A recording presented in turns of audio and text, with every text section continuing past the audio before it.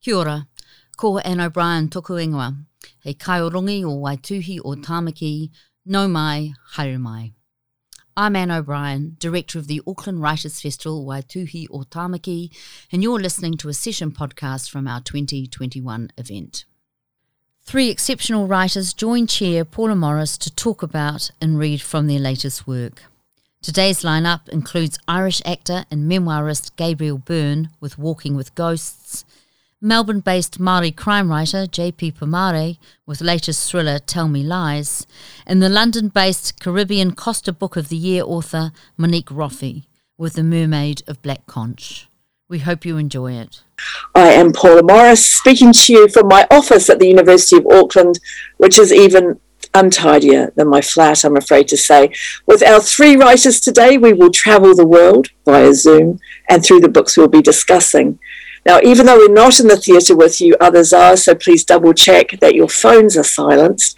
And if you are sharing anything from this session on social media, please do so with consideration for your fellow audience members. Feel free, of course, to wear a mask if you prefer, and if you feel at all ill at any time, please feel free to leave. Remember, we can't see you. We will not be offended. So let's welcome our guests today. Joining us are Monique Roffey. Kia ora, Monique. Hi, hello from Mile End, East London. Kia ora. Hello to Josh, JP, Pomare. Kia ora from cold, freezing, gross Melbourne. And kia ora and welcome to Gabriel Byrne. Yes, in Montana, where I'm presently working, and it's a beautiful day here. Thank you very much, Gabriel. What he's not saying is that he's there filming a Western, which is very exciting. I'm going to talk to each of our guests in turn today. They'll share a reading with us, and then we'll all come together at the end for a final question or two. But our first conversation this morning is with Monique Roffey. Born in Port of Spain in Trinidad and now resident in the UK. The author of 6 novels and a memoir, she's been described as a writer who has always swum between 2 continents and 2 cultures. Her latest book is The Mermaid of Black Conch, a vibrant, magic realist novel written in Creole English that won the Costa Book of the Year. Set largely in the 70s, but rich with history and historical legacy, it's an exploration not only of mermaid mythology, but also the impact of imperialism in the Caribbean, and a parable about the strength of nature and the nature of women. The novel cites the Neruda poem, Fable of the Mermaid and the Drunks. Aikaia is a beautiful girl from the indigenous Taino people, wiped out by the conquistadors. But she survived as a mermaid, transformed into a sea-bound outcast by other women. She's caught by US tourists in a fishing contest and rescued from defilement by David Baptiste, a fisherman. Yet she remains an outsider, a figure of both fascination and danger. Kia ora and welcome, Monique. Thank you. Thank you. Monique, you were, I believe, shocked to win the Costa Prize for such a Caribbean novel. I read that you expected it to live a quiet life in the margins. Yeah. Why do you think it won this award that usually leans towards the more commercial? I don't know. That's a really good... I mean, this book isn't written in standard English. It's written in Creole and also verse. And so books like that tend not to get mainstream attention. You do have to, work a bit to get... You have to get on board with it. It's a narrative... that comes from a region, the Caribbean, there's a trickle of Caribbean literature coming through into the mainstream. So it's quite a kind of, it's not a book that I would have thought had mainstream appeal, but everybody likes mermaids, so I'm delighted myself. Now, you chose the 70s as a setting for the novel, and you've described this as a time of revolution, independence, nation building in the Caribbean. I know Trinidad became a republic in 1976, that it was going through an oil boom then that would have last. But can you tell us more about your fictionalized Black Conch, your imagined setting for the island, for the novel, sorry? Well, it's obviously a composite place of places that I know and I've been to in coastal parts of the north of Trinidad and the north of Tobago. So I spend a lot of time writing in these places over the years, over a decade or so. But years ago, I was in the north of Tobago where they were having a big fishing competition. And I just was, observing these boats going out, coming back, fish coming off the boats, being weighed, all of it, fish being chopped up and sold in the depot. And it was a time when there was some, bad weather and something, awful had happened in the village and some tourists had gone missing. And so it just came out of, lots of people I know, places I know. And the 70s, of course, is a time of Black power, revolution, nation building, and good tracksuits. So good tracksuits. Bob Marley and the Wailers, Yes. good music. Now, one of your characters, Miss Rain, is a white island Creole. And in the book, she's reading Derek Walcott's first book, In a Green Night. And I realized that in the late 70s, he was actually living in Trinidad, where he founded the Trinidad Theatre Workshop. And Yeah. one poem from that collection, Ruins of a Great House, seemed particularly apt to Miss Rain. And I wondered if you could talk about her as a character, as one of your central characters.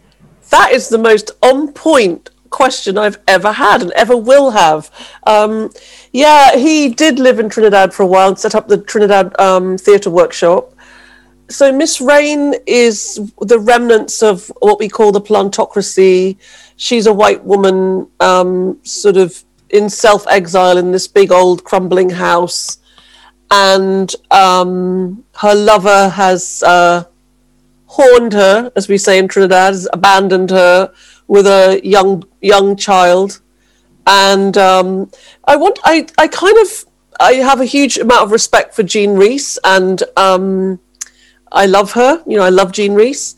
But the mad white woman, Antoinette Cosway, I'm done with her, really. I'm just a bit.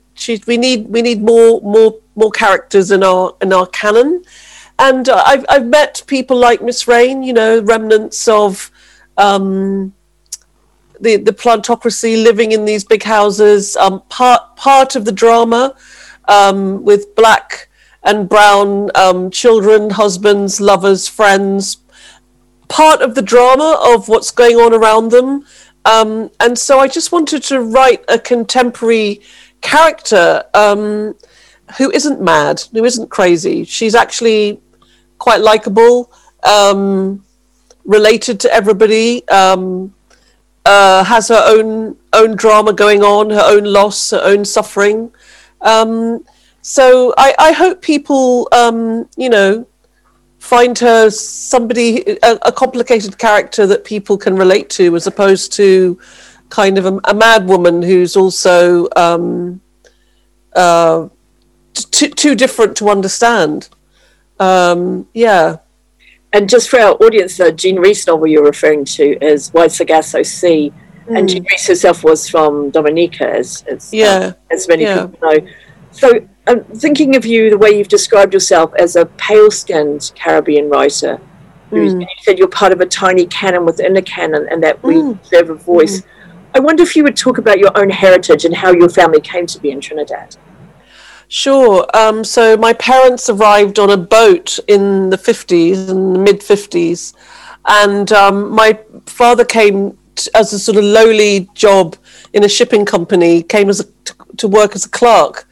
And they came with 2 suitcases and a green bicycle on a banana boat. And they had a 4-year contract. It was 1956. And as they arrived to sort of the end of the colonial era. And they arrived the same month that Eric Williams, our first big black nationalist leader, was campaigning for change and for black leadership, home leadership from Island State. And so my parents arrived abreast of the independence era in the 50s and 60s, and 4 years led to 8, 8 years led to 12, and they had children and settled down, and they're still there. Now, I can't talk about Trinidad with you without thinking about V.S. Naipaul. Yeah. I know, I can hear the ambivalence in your voice there. There's a quote I really love from him that is so outrageous. He said, the most difficult thing to overcome, this is in an interview he gave in the 70s, in fact, in 1976, my most difficult thing to overcome was being born in Trinidad, that crazy resort place. How on earth can you have serious writing from a crazy resort place? So this is what he said. Do you see Trinidad in the same way? Well, he plundered. I mean, he wrote a lot from Trinidad, so I don't know what he's talking about. But he also famously said, not that long ago, like in the 90s, that women can't write, that we're too sentimental, we just don't have it in us. So, you know, I can't help thinking, I find it hard because we have a whole new generation of Caribbean writers emerging now. There's been a sort of renaissance. And 80% of these writers are female. So we've got incredible women, poets, fiction writers, non-fiction writers coming out of Jamaica, coming out of Trinidad, and we're all women. And, you know, but we have this kind of grandmaster who is so famous, who basically, you know, he said many things. He said many, you know, it's not... you know, it's toxic masculinity, which was so the norm and was very rife in the canon and rife in the generation above me. And on the one hand, you could just say, oh, never mind, you know, don't even think about it. But I was a young writer once, and when I was in my 30s and I wanted to write, that was what was above me. That was what was ahead of me.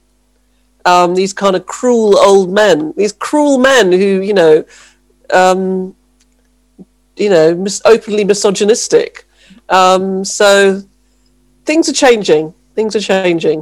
Good. Now, Monique, would you read to us from your book, please? Yeah, sure. Okay.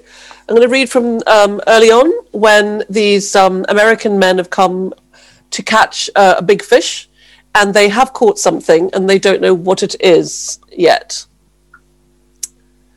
That thing's about to come up, shouted the father. Son of a goddamn bitch! It's coming up! Keep your rod up!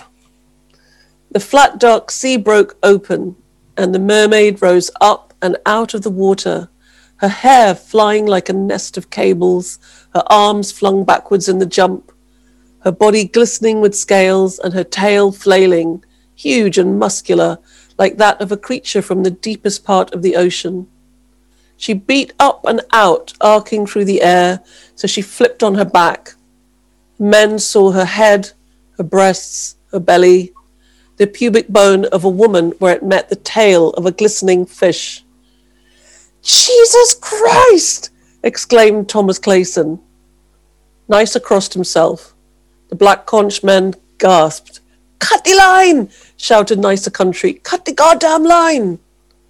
All 5 men were horrified as she hit the water, thrashing. Her mouth was bloody, and she'd only just started to fight. On the end of Hank Clayson's rod was a wild creature, furious to be caught. Nysa knew they'd hooked something they shouldn't have. He jumped down from the flight bridge with his knife. The mermaid, or whatever it was, deserved to stay in the sea. This wasn't his business at all. The thing looked too big for the boat. It could take the boat down even. Don't do that, shouted Thomas Clayson as Nysa bent to cut the line. Do not do that. She's worth millions. Millions. We're bringing her in, goddammit. We are bringing her in. She was on the surface now, thrashing like a mako shark, fighting the line with her arms, coughing up blood and spitting and screaming in a high wailing song. Oh, God, stammered Hank. Did you see that? His hands were shaking with the rod. The father wanted to take it from him. The black conch men, Nicholas and Shortleg, backed away from the stern. Like Nysa, they knew this was wrong. They frayed jumpy fish get catch. They didn't want to help. They were lost for words and for what to do. The white men wanted to pull this creature out of the sea, but this fish was half woman, plain enough. Everyone had heard of the mermen in Black Conch waters, but a mer woman? No. She carried with her bad luck at best, and her hair had frightened them. Like she could kill with just one lash from those tentacles. She could poison them all. They'd seen spikes on her back, dorsal spikes, scorpion fish spikes. They had seen a bloody, raging woman on the end of the fishing line. And now these white men, they wanted to bring her in? Nah, boy, they all said to themselves. The mermaid was now under the surface again. The younger Clayson's face fell. It was full of terror and excitement. Hold her, shouted the father. What does it look like I'm doing? The son snapped. Keep backing onto it, Thomas Clayson shouted to Nysa. But Nysa had begun to see dollar signs. If it had been him alone, he would have thrown her back in the sea. But the talk made him realize this could make him enough money for another boat, a new car, a small business of his own. Imagine that. He threw the throttle into reverse and slowed the boat down. The engine hummed. Nysa could feel his own curiosity grow. How much could she fetch? He backed the boat slowly onto the fish. The line had stopped going out. The younger Clayson was lifting and lowering his rod, lifting and lowering, and the line was now coming back onto the reel as fast as he could turn the reel handle. The mermaid had gone back under for now. That thing must weigh, 600 pounds, said Thomas Clayson. The ocean was flat and empty again, and there was silence apart from the reel ticking over. Did you see her? Said Hank Clayson. Hell yes, said the father. Did you see her tits? Said the son. He was so entranced by what he had caught, it had loosened his tongue. Hell yes. Did you see her face? Yes. Did you see her arms? Yes. Did you see her pussy bone? Yes. All men nodded at this. We could sell her to the Smithsonian, said Thomas Clayson, or the Rockefeller Institute for research. I'll stop there. Thank you very much. I mean, that excerpt you've just been reading, Monique, reveals some very essential things about your mermaid, that she's a wild creature, that locally she's seen as bad luck, but those white tourists see her as a commodity worth money to them, like an exhibit in a freak show. And then that perception that material greed infests locals as well, colonialism in action. None of them really see her at all, do they? No. I mean, there's echoes of the monetarization and the sort of trafficking of people that is part of our history. Whether it's been the early Taino people were enslaved, Africans were enslaved, Indians were indentured. It's just part of the this history of the region. But yeah, I wanted to experiment with this idea that even good men, you dangle enough money in front of a good man and guess what, or a good woman, how many of us could easily be corrupted? And there's a lot of that in this book as well. How much is she worth? Everybody, it's life-changing money. And so, of course, she's very vulnerable. Now, this is not the first book in which you played with form and voice like this. And I've read a quote from you where you said that you favour a more fragmented montage approach to fiction. And you talked about learning from writers like Ondaatje and Le Guin. You are friends, of course, with Bernardine Evaristo as well. Yeah. Why are you drawn to this more fragmented approach? I don't know. This is just my way, my method. I guess it's just my way. I think it's a lifetime of reading. The people I read, the things I'm drawn to. I'm not sure. I think I have. I know I haven't written anything that hasn't been a patchwork of point of views. I think there's some part of me that wants to avoid being episodic. I think following one point of view for a very long time can be relentless. You've got to. I see it's great for crime fiction. It's great for a narrator who's propelling a narrative along. But I guess with lots of my books, I want more than one person to have their say, and to chop up a story so we get different people's take on what's going on. And this reminds me, by the way, of a conversation I had with Gino Diaz about his Caribbean novel, The Brief Wondrous Life of Oscar Wilde, where he undermines the narration with footnotes all the time. So there's always a sense there are voices that think differently or have other things to say, disrupting, as you say, that sort of episodic flow. It's stopping you from reading it. Yeah, precisely. It's like life. I mean, if Gabriel or Josh was to tell, or any of us was to tell each other a story, it's not likely that you would start here, at something that happened here, and tell something seamlessly and chronologically through to the end. When we talk to each other, we tend to float about anyway. We tend to jump backwards and forwards. We tend to sometimes use voices, other people's voices. We tend to backtrack. We tend to elaborate. So oral storytelling isn't chronological. We tend to mix it up anyway. So I guess the way I write is a little bit like how I might actually tell a story as well. This is really fascinating, Monique. I'm sorry that we have to stop right now, but please don't go away. Sure. We'll be returning to you to talk again at the end. Thank you so much. Sure. Pleasure.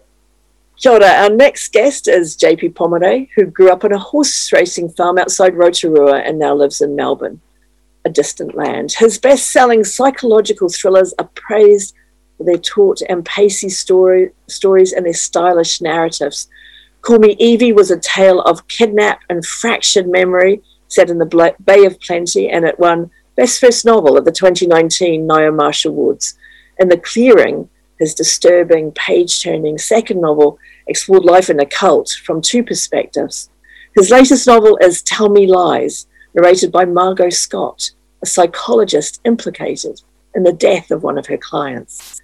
Kia ora, Josh, and welcome. Kia ora, Paula. Thanks for having me. Delighted to have you. Now, your first two books had rural and quite isolated settings, but this new book is an urban book in its settings and its sensibilities. Does your adopted home of Melbourne lend itself, you think, to dark deeds and dark stories? No, I think I think my heart's always in the country and regional areas. I think my next novel that I'm working on is sort of set between Auckland City and Lake Tarawera. So, a mix of rural and city, although the city elements aren't contingent on the fact it's set in the city, if that makes sense. And that, I think that was the case with Tell Me Lies as well. Part of it was almost a commercial decision to focus entirely on the narrative as opposed to the setting. And I think the setting, for lack of a better word, really contaminates my stories, I think. And I wanted it to be almost like this sterile place where we can look at this, this how a psychologist functions essentially without looking at the politics of small town or anything like that. It also just so happens I was living in the suburb where it's set, and that made research much easier. And then having to fly away to wherever it was I was writing about. So, yeah, it's an entirely different thing to write a book set in the city. And everyone knows what a city is like, and all cities are alike in many ways. So to find something kind of distinct about Melbourne was quite fun as well. And to try to capture Melbourne's atmosphere was quite fun, where I think it comes much more naturally to me to write these rural regional settings. Just thinking about Melbourne, and you say about capturing the atmosphere, what do you think is the special or particular atmosphere of Melbourne, which is quite unlike other Australian cities, isn't it? Yeah, it's odd because this part of Melbourne is almost like Sydney, where I chose to set it is very affluent, and it's quite performative in the way that people show how affluent they are in this part of the country, more so than the rest of Melbourne. But I'd say the atmosphere of Melbourne is reasonably sort of brooding, I guess. There's Melbourneites are pretty proud to be coffee snobs and just constantly wearing neutral colours or more often than not black. And the weather, as most people who visit Melbourne learn, it's 4 seasons in one day. We can at once be the hottest country and in the same day be the hottest city, and in the same day be the coldest. And so it's this really odd place where everyone's just used to this sort of sense of impermanence as well, I find, because things are always changing so quickly. But yeah, it's having spent a bit of the last few days in Auckland before I flew back. I began to, because I've been in Melbourne for lockdowns and things for as long as I think I've ever been since I moved to Australia. I've really can now appreciate how different it is as a city to say the likes of Auckland or Sydney or Brisbane. I could talk about this with you all day, but I need to get back to your book. Are you a master of the unreliable narrator? So is first person always your choice for a thriller, do you think, moving forward? Yeah, thank you. Thanks for saying. I don't know. I was sort of struck by what Monique said, and I think that resonated with me as well, this sort of almost fractious approach to storytelling. And although, I always, thus far, I've only written in first person, I'm always incorporating sort of narrative elements from different voices, usually like it might be a podcast episode or, in this particular instance, I think there's court transcripts, newspaper articles and letters and things as well. And I think it gets boring as a writer to stick with one voice, but certainly in suspense and thriller writing, I think it is pretty essential to get quite deep into the interior world of your characters. And obviously, it's much easier to do that from first person perspective. I also think I think if you've got a pretty interesting voice, or your character has a pretty interesting sort of narrative voice, I think it's a crime not to access that and not to write, pretty close from their perspective. In Call Me Evie, and certainly in The Clearing, I think that was the case. I was sort of pretty fascinated with these characters and their voice. Probably less so with Tell Me Lies, but I still wanted that immediacy and that closeness of first person. And as I said, it's much more common in psychological thrillers as opposed to general crime or sort of detective fiction or whatever, where it's almost a device to have a little bit of distance so you don't know what the characters are thinking. But yeah, no, I think it is also, as you said, it lends itself to the opportunity to have that sort of unreliable narrator, and all narrators are unreliable to some extent, and part of the fun, I think, in first person is trying to work out how unreliable this narrator is and how much you can actually trust their version of events or their perspective. Oh, absolutely. And one of the fantastic things about this book, which we can't discuss because it would give things away, is what a liar your main character turns out to be. Josh, would you read to us from the book, please? Yeah, sure. I'm never prepared for these things, and it's largely because I just think I always go to the beginning because there's no spoilers. There's also one character has an Irish accent. I refuse to do it. Hopefully it's clear which one it is. It's so this is the beginning. Cormac is doing that thing again. He is the one asking the questions, not me. It's not entirely uncommon as a defense mechanism. If I'm asking the questions, I'm in control of the exchange, and some people don't like that. Type A personalities need control as they fear being manipulated. When cornered, they might ask their own questions to pry back that control. But it's not so simple with Cormac. He's not that kind of man.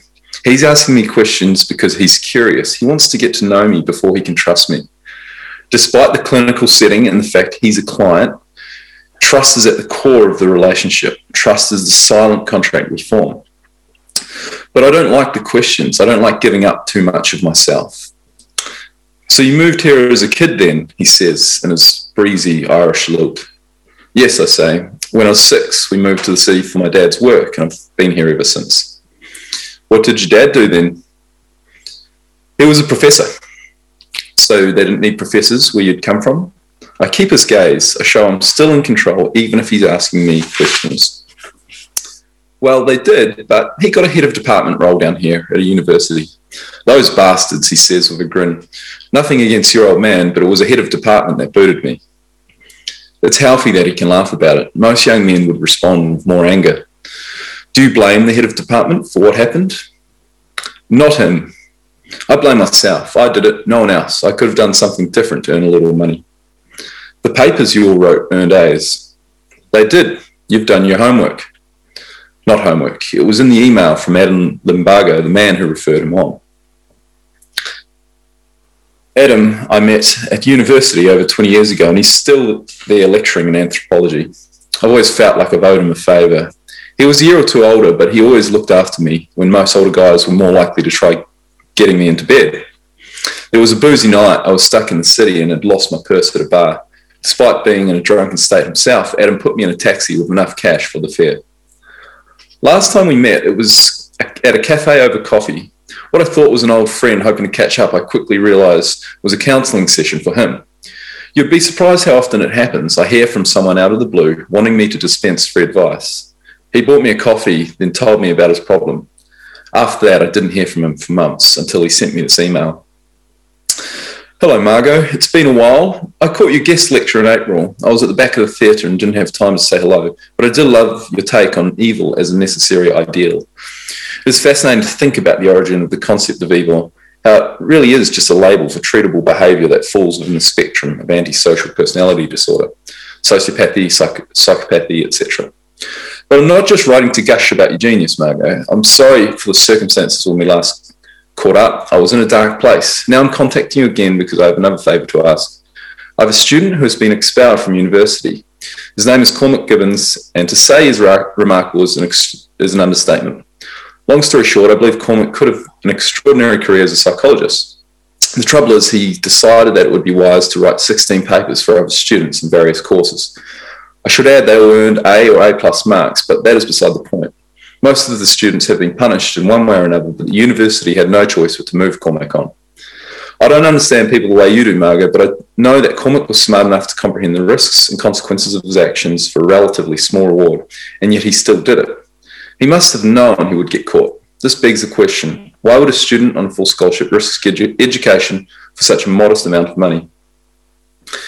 It's risk-seeking behaviour. The least, it's almost as though he wanted us to throw him out. I'll leave it up to you being the professional. Cormac has agreed to see you and I'll be paying his fees if you can find time for the boy.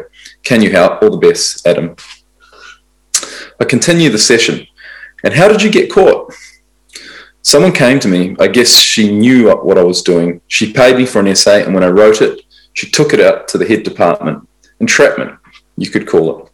So you blame her? No, he says. His eyes move about the room. The vintage red-seated wardrobe I found in a store in Brisbane. The scrolled desk, tidy now. But this morning it was cluttered with notes and bills. The small lockable filing cabinet where I keep recent notes from patients. And then his eyes settle on the painting on my wall. It's boring, but they're supposed to be boring. A landscape, rural Victoria, dark barn in the distance. He turns back to me when I begin to speak again. Well, who do you blame then? Why are you asking? Am I supposed to admit that I blame myself? You want me to accept responsibility? I told you, I do blame myself. But do you really believe it, or are you just telling me that? His eyes find the window now and fix there. Of course I do. I might actually finish there. I feel like that's probably 5 minutes. Okay, that's really great, Josh. Thank you. Your novel also explores the really toxic side of online activity like doxing and swatting. Do you think our era of surveillance and exposure online is growing even more sinister? Yeah, I'm growing more and more fascinated. I was speaking with another author, Jock Sarong, actually yesterday, who's here at a festival, about this. You know, I find, and it's not a common or brand new perspective, I suppose, but I find that technology. There's still people naive enough to believe that technology alone is going to solve our problems. And, you know, we have so much evidence now that the opposite is true, particularly when we're talking about computing and automation, but also just this instant communication and access to communication and access to everyone at all times around the world. And the gaming industry is a particularly, I think, toxic environment. It's in terms of, how people communicate and access communicate, it's not entirely, regulated. And these are often young boys, young men and women, but these are young people, impressionable people. These are people using the sort of language that would make all of us blush, saying completely horrible things to each other without any sort of sense of consequence or without any sort of thought at all. And doxing, I think, is problematic. I think that's it's illegal, anyway, to release private information about people. So there are enforceable consequences of that. But given the anonymity of the internet, it's even that's hard to do. Even to enforce laws around doxing is pretty hard to do. And swatting takes this one step further. There have been arrests for swatting, but it's only been when people have died or there've been. And for anyone who doesn't know what swatting is, it's when many people, often young people, stream themselves playing video games, and these people, other people will find out their actual addresses and will call in usually a violent crime to this address. So someone's got hostages or a gun or something. And so a SWAT team will turn up and when they're streaming. And you can go to YouTube and you can find countless videos of this actually happening. And tragically, a man in the US was killed. All he was doing was gaming. But actually, no, he wasn't. The person who was gaming wasn't killed. The swatter got the address wrong and sent it to one of his neighbours or something. And this innocent man was shot by the police because they thought he had hostages inside. And so, this is insane. This is actually, it's how people don't understand the significant consequences. And because they know that they can get away with it because they have that distance of the internet, of proxy servers and anonymity, they actually just do it without any thought whatsoever about the actual consequences.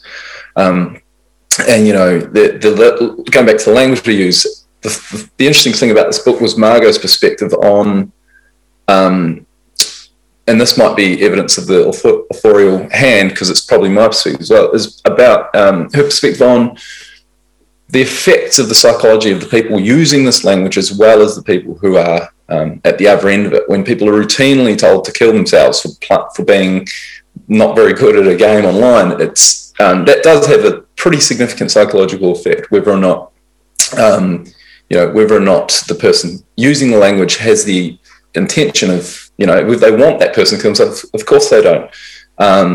Using slurs and things constantly, these things do have a psychological impact. And so I sort of wanted to just prod at that as well, because it's something I'm pretty interested in.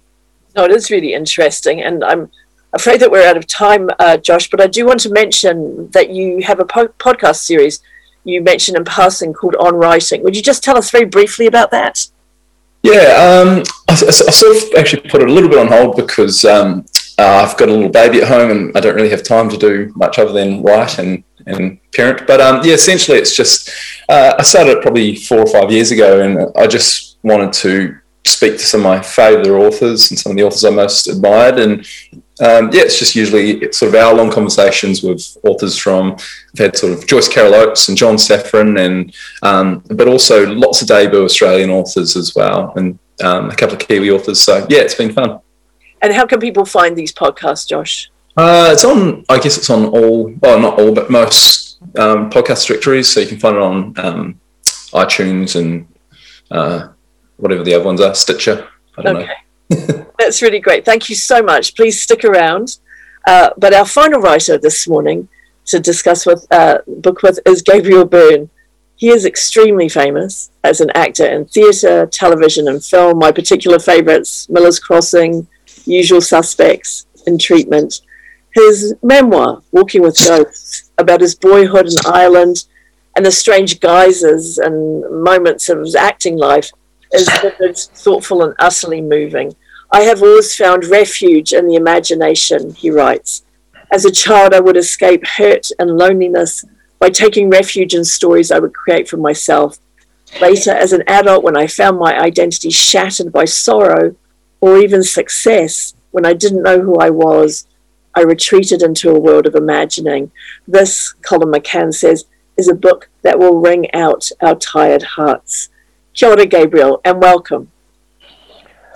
I'll say that in Gaelic. Thank you very much. Gabriel, you have written a beautiful book, and it is so well written. It makes me think that your acting life was the wrong vocation. Now, I believe you wrote this book on an iPad after losing the first draft, and that's huge determination. Why now for this memoir? First of all, it was fascinating listening to both Monique and Josh. I think it was a sad day for me when the Quill went out of business, really. I'm not built for the modern technological age at all. I had just written the end and said, well, I better just add something here. And I went to add something, and the thing disappeared into the ether. So I had to go to a place where they have these geniuses, these guys who come out in T-shirts and tell you, what's wrong with your iPad or your computer. And they told me that not even the CIA's resident top genius could ever get it back. It was gone forever. So I had to restart. I had to start again, which obviously I didn't want to do. But yes, that was a bit of a heartbreaker for a couple of months until I decided, okay, I need to just get over this and do it. And then I read about a man who left his Stradivarius in the back of a taxi. And I thought, well, things like this do happen, and maybe they happen for some reason, which I still don't understand, but there we go. Now, in the book, you offer some glimpses into your life as an actor, but it's much more about really the people and places of your youth and your parents in particular. And by the end of Walking with Ghosts, the book really felt to me, like an ode to your late parents. Is this how you saw it? Yeah, what I wanted to do, I didn't want to do, as Monique was saying, I wasn't so interested in a sequential narrative about, my career or so forth. What I wanted to do was try to look at the influences that formed me as a man. And they were societal, religious, familial, and to look at those and to see how those influences determine the course that I would take in my life. And I grew up in Ireland in a time which was darkly repressive for so many of our population, especially women. And so for example, when I looked at my mother's life, I saw her as the victim of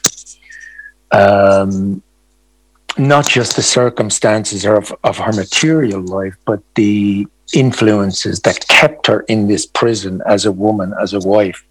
And how my father, who was made redundant at 46 years of age and never worked again, how that influenced him. I only began to understand it later on when I looked back on it and said, what must that have been like at 46 years of age to be told that you were on the scrap heap, basically. And my mother had to go out to work and my father stayed at home to take care of us, which was most unusual.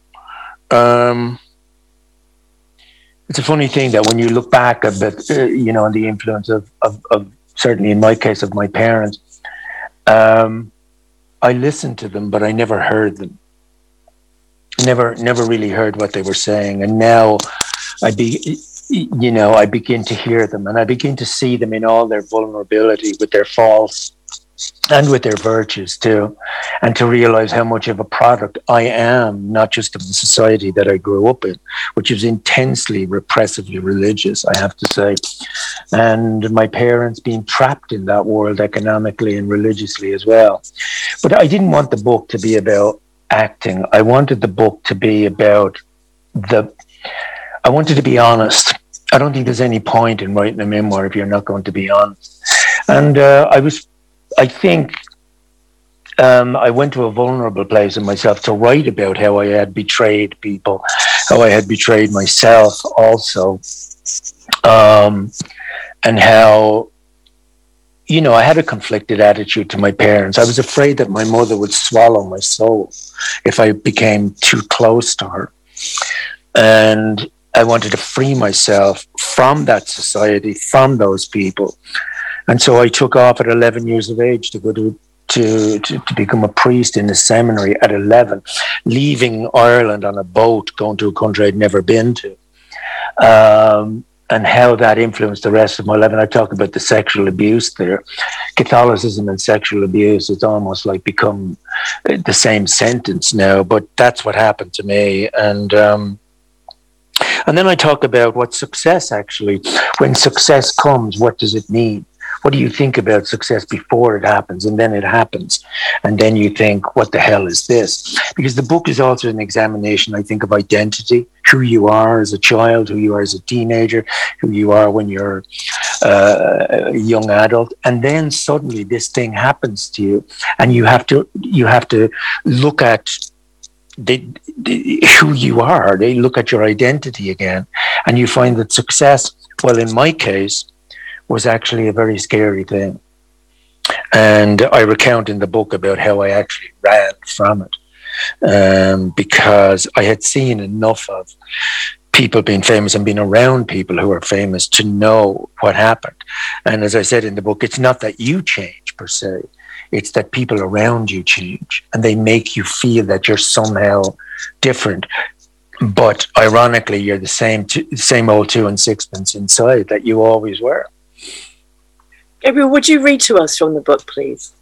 Yeah, I'll read just a little bit from the start. So if Tom is there, tell him to jump in and tell me to shut up when he's ready. Okay. This is just said from the beginning of the book about how I came to be born. My parents first saw one another on a night in November in 1948. My father recalled, "You see, I ran away from home to the city as quick as ever I could because I wanted more than just labouring for the big farmers, snagging turnips out in all weathers. So do you know what I did? I joined the army to see the world. Well, I never got beyond Dublin. That's how far I got. Till that night, I took shelter in the doorway and your mother was standing beside me. And I wanted to talk to her, but I was a bit timid and I didn't want to be too forward. And I couldn't think of anything to say. Then I saw her with no matches for her cigarette, and that was me in. I just knew she was for me. And we got married in Westland Road Church shortly after, and in less than a year into the world, we brought you." My mother told me, "We used to play tennis and go to the dances on our nights off at the Metropole mostly. All the nurses did. It had a grand ballroom and a good orchestra, always stuffed to the gills. Well, one night I was coming in on the bus to meet a few of the girls for something to eat in Wynn's Hotel before the dance. Wasn't done at that time for women to be smoking on the bus, so I hopped off at the stop before the bridge. It started to rain, and the next thing I was in the doorway of a shop and rooting in my handbag for matches, and this fella in an army uniform leaned over with a match and his hand over the flame. We got talking, and it turned out he was off to the Metropole as well. Well, we danced that night and we met them next week, and that was it for good and for all. It was our fate to meet like that, because of the rain and the matches and the Metropole and the doorway. And if it hadn't happened like that, you mightn't be here now. Isn't that a strange thing to think, the way we all come into the world?" Oh, you gave the fight not to come. Out you landed in the end, and you didn't like it one bit. The red puss on you and the baldy head, not a lick of hair, upside down, a slap on the arse to set you roaring. The whole country kept wide awake. 3 o'clock in the morning, the Rotunda Hospital there beside the Gate Theatre, lying later on my shoulder, eyes shut tight, sleeping like a kitten, oh, but a cranky lump if you didn't get a sup at the breast. Wrapped in the christening shawl that was my own grandmother's. Do you remember that shawl? The loveliest thing. Made by a blind nun in Scotland.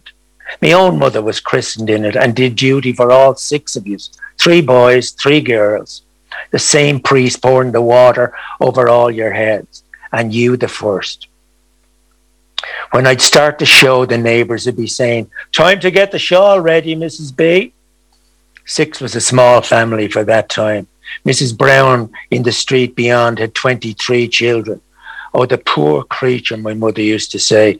The only holiday she ever got was the 10 days above in the maternity hospital, then back to slaving and trying to keep body and soul together and a roof over their heads.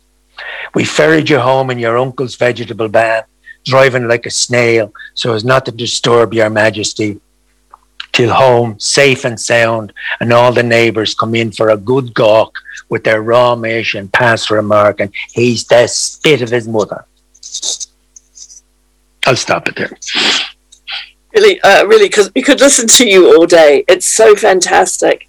The way you have dialogue on the page is absolutely entrancing. It is a masterclass. Okay, Gabriel. In the memoir as well, you are very frank about the hold of alcohol in your life, and you reveal you've been sober for more than 20 years. You say alcohol became your most trusted friend before it betrayed me.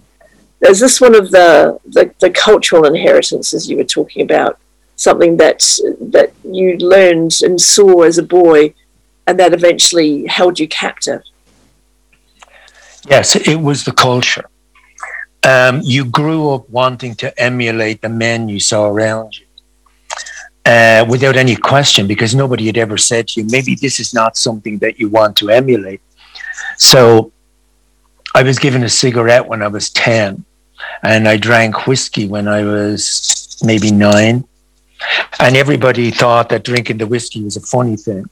And I thought that having a cigarette in my mouth and blowing the smoke through my nose made me like the men. And so when you grow up in that kind of a culture, to be in the pub was where everybody met. That's where life took place. Women were in the snug away from everybody else, but the men were in the pub talking and discussing football and, slagging each other and drinking pints and so forth. That's what you saw. That's what you wanted to be. But of course, alcohol is a drug, and it also is a very addictive drug, but it also covers the parts of you that are in pain. And if you're carrying that pain unconsciously, alcohol is something that soothes it out. And paradoxically, it gives you a kind of a purpose in life, because you're either dealing with being drunk or being hungover. And so you're just living in that world. And then you begin to think that you can never break out of it, because to break out of it would be to be in a world that you just did not know or understand. And fortunately, I broke out of it, and that meant I had to break with the culture. And that meant I had to break with everything that surrounded that, because it was also an ideal of masculinity. Men came home from work, they put the wage packet on the mantelpiece, their mother opened it, she gave them back money for cigarettes and alcohol and drink, and the rest went on food. That's the way the men went to the pub, the women stayed at home and did the cooking. And so to break with the culture, to break with this incredibly Taliban-esque repressive religion, where women, I mean, I'm sure everybody's au fait with the scandals that have been dug up about the Catholic Church. Recently, 58 bodies of babies found in a septic tank that were thrown in there because they were born out of wedlock. For example, young women who got pregnant being forced to go to England to backstreet abortionists. The men never questioned about it. So Ireland ruled by a tyrant called Archbishop McQuaid, who used to drive around the city and tell people who had clothes shops to cover up the mannequins, that they were a source of temptation to young men. And who had a surveillance, you're talking about surveillance there earlier on, who had a surveillance network that he learned from J. Edgar Hoover to keep an eye on people who might be troublesome in relation to the Catholic Church. Anyway, when I left Ireland, finally at 27, I went to London, and then I went to America, and then I went to Los Angeles, to Hollywood, and I lived in Beverly Hills. And so it's been a kind of a journey for me. And yet, and I sense something of this in, when Monique was talking about the pull that the pull that home has on you, and the conflict that you experience living between two cultures. Am I from there, or am I from here? If I go back there, I know I don't belong in the same way ever again, and I don't really belong here either. So the exile, the immigrant, the emigrant, that particular conflict that Edward Said wrote so beautifully and so movingly about, is something that I've carried with me, and I don't know if I can go back again. All I know is that from the culture that I was raised in, I derived incredible gifts. Poetry from my mother, prose, images, and it just occurred to me when Monique was reading there, the first time I ever had what I could only describe as, at 10 years of age, an erotic kind of a stirring, which I didn't understand at all, was reading a short story by Oscar Wilde called The Fisherman and His Soul. I don't know if you're familiar with that particular one. But anyway, it's about a mermaid, that this fisherman catches a mermaid. And it's a big theme in Irish folk literature, is the idea of the selkie, the woman who's brought in from the sea and marries a man, and if she gets her skin back, the man has to hide the skin. And it strikes me now as being a perfect metaphor for, as you were saying, Monique, control, and this is where you live now, and this is who you are. But her skin the skin of the mermaid is hidden, and she must return to her true nature, which is beneath the sea. But anyway, I'm throwing that in there because it just occurred to me. But because of my background in films, I'm much more interested, I think, in images and how images produce emotion, and how dialogue is sometimes like a very thin pen nib under to try to make the reader feel the sensual world of what you're trying to talk about, the sights, the sounds, and so forth. But also I try to write it, just to finish off briefly, in a way, exactly what Monique was talking about, in that narration isn't about, this happened and then that happened. The past, the present, the future are all intermixed in the telling of a story. And if you listen to an Irish person telling a story, you'd be tempted to say, Jesus, will you get on with it? Is there any point to this story? And oftentimes there's no point to it. It's the telling of it that matters. But you can be living in the past and the future. And those old storytellers understood the idea of authenticity in storytelling.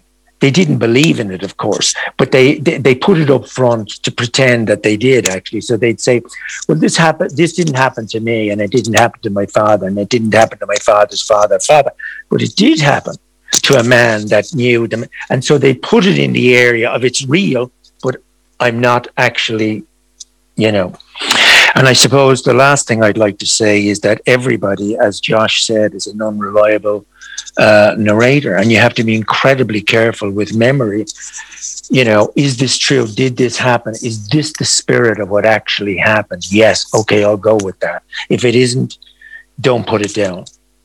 Gabriel, let's bring in Monique and Josh to join this conversation. It's really fantastic. I mean, what you're describing as well, it seems very Joycean to me. It seems actually very Maori to me, the idea of the living and the dead walking together. Monique, in your work and thinking about your Trinidadian roots and the culture you're writing about, is that notion of the living and the dead together something that's very present in your work and your mind too? Oh my God, so many things that Gabriel was saying. I just was like nodding, going, yes. Funnily enough, I did a reading for the Dublin Literary Festival, and I had an Irish woman interview me, and she said, oh my God, this could have been set in Ireland. It's like, everything you're writing about is like coming from a small place. Everybody knows who you are.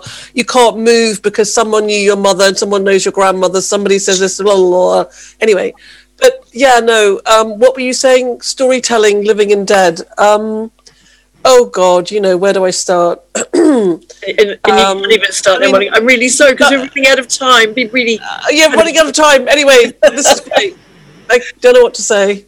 Well, I think we should just say to read more of your books. Obviously, Josh, do you have anything you want to nip in really quickly and say about the living and the dead? No, I mean it sort of doesn't. Certainly not my latest book. It doesn't really work. I guess it's. I would say I agree with you, Paul. I think it's a part of Māori culture as well. I think even how we celebrate the life of our dead with tangi, and I think I think it's in certain cultures it's not quite as celebrated, but when Gabriel was talking and now that you bring it up, there is definitely parallels there as well. I know, it's really amazing. This has been a fantastic conversation. Thanks so much to our three guests today, Monique Roffi, JP Pomare and Gabriel Byrne. We hope to see you all in Auckland before too long in person. And please, audience members, remember the books of all the authors featured in our salons are available for sale at the venue. Thanks so much for joining us for this Autumn Salon series. It's been a pleasure to host it, a privilege to talk to 9 other writers of such varied style, subject matter and kaupapa. Please enjoy the last day of the festival. Haere. Tēnā koe, you've been listening to a podcast from the 2021 Auckland Writers' Festival Waituhi o Tāmaki. You can find a range of other festival talks, interviews and discussions on iTunes, SoundCloud and on our website, writersfestival.co.nz.